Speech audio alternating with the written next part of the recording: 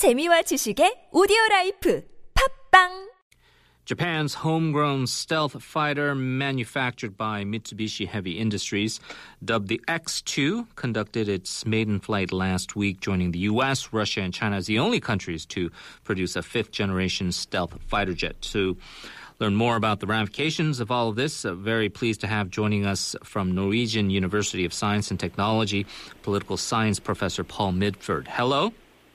Yes, hello, yes. Hi, I'm happy to join you, Henry. Thank you for joining us, Professor. This latest stealth jet by Japan, in your view, does this affect the region's military balance of power in any way?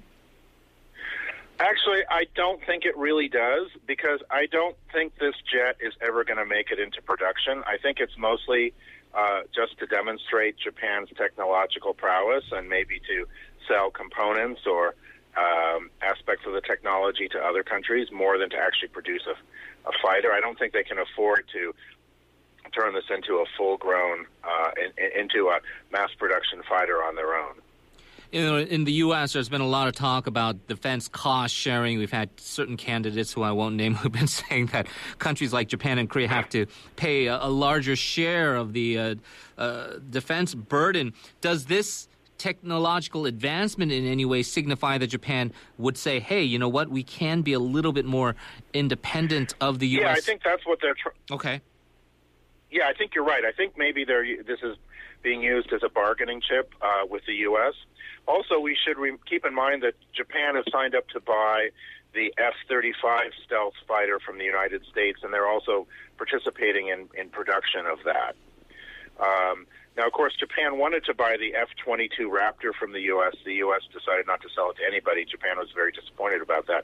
And many say that this jet actually looks a lot like an F-22. So in some ways it sort of reflects Japan's disappointment at not being able to, or frustration at not being able to buy an F-22. But I suspect that Japan will mostly stay on board with the F-35, buying it and contributing to its development and production, rather than really going in the direction of this fighter. Okay. The other concern here, especially for people here in South Korea, although maybe not particularly this specific advancement with the stealth fighter, is that since Shinzo Abe came into power, he's been talking about reworking the pacifist constitution, having a more forward defense force, which, of course, rattles a lot of nerves, especially people who remember the colonial period of decades ago. Yeah. What are your thoughts?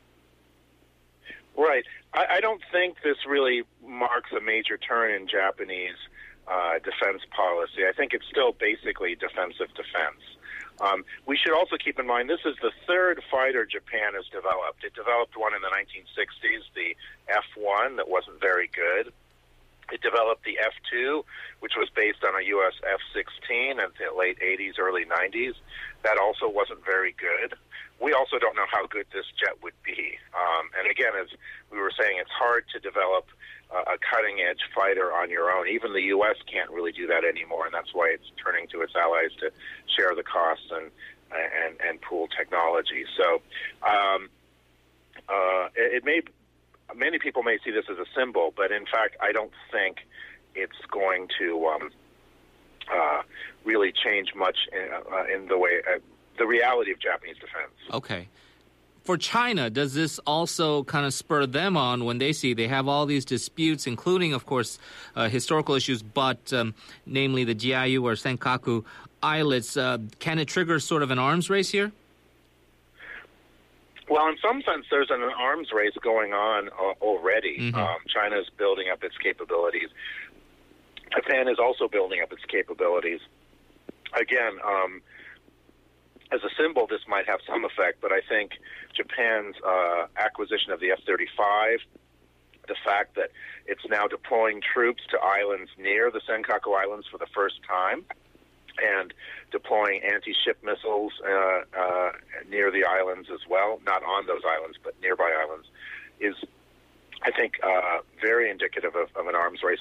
Also, Japan now has a Coast Guard fleet that consists of 12 ships. It was inaugurated this month, and it's only aimed at defending the Senkaku Islands. That's a huge effort just to defend a bunch of occupied islands. So there's already an arms race going on there already, and I probably this fighter doesn't change that much. In terms of, as you're saying, there's already an arms race going on, and there are all these disputes, not just with Senkaku, but all of the various regions in the South China Sea, the Spratly Islands, and the U.S. wanting to maintain its hegemony here in Northeast Asia. What is in the U.S.'s strategic calculations now?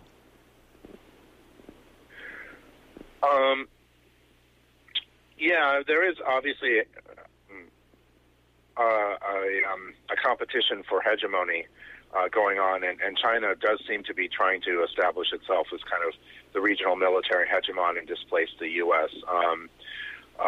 So in that context, we are seeing definitely some arms racing, and we're seeing more tension. And Japan, of course, is very much dedicated to helping the U.S. to maintain its military dominance in the region as much as it can, and and also as its own strategy, it's pursuing what a version of what China's pursuing. China's pursuing something called anti-access strategy to keep the U.S. Navy out of East Asia, and Japan is pursuing a similar strategy to keep the Chinese Navy from outside of the immediate waters around Japanese islands. Ultimately, as you've probably heard many times as well, is South Korea itself, because of its tensions with North Korea, of course, but these major powers here, there is this sandwich effect that people always say. In your view, what do you think South Korea's strategy should be going forward in the next few years? Okay, what can South Korea do? Yeah, obviously South Korea's position, as I see it, is quite delicate, and it's in the middle of this. And obviously, South Korea, I would think, would like to have good relationships with China, the U.S., which is its ally, of course, and Japan, which is a de facto ally, and not see that kind of arms racing tension because it's sort of in the middle between them all. So in some sense, I guess South Korea ought to try to be a bridge builder between China on the one hand and Japan and the U.S. on the other, even while maintaining its position as a U.S. ally. Now, of course, with the South Korea's recent decision to buy missile defense, this has become even more difficult. Or to participate in U.S. missile defense has become more difficult. But I think South Korea has better connections and better ties to China and to the U.S. than perhaps either do to each other. And maybe South Korea can play a useful role in that sense. All right. Professor Midford, we're going to leave it there, but thank you very much for joining us. Appreciate your time. You're welcome. It's a pleasure to join you, Henry. Seoul City News up next.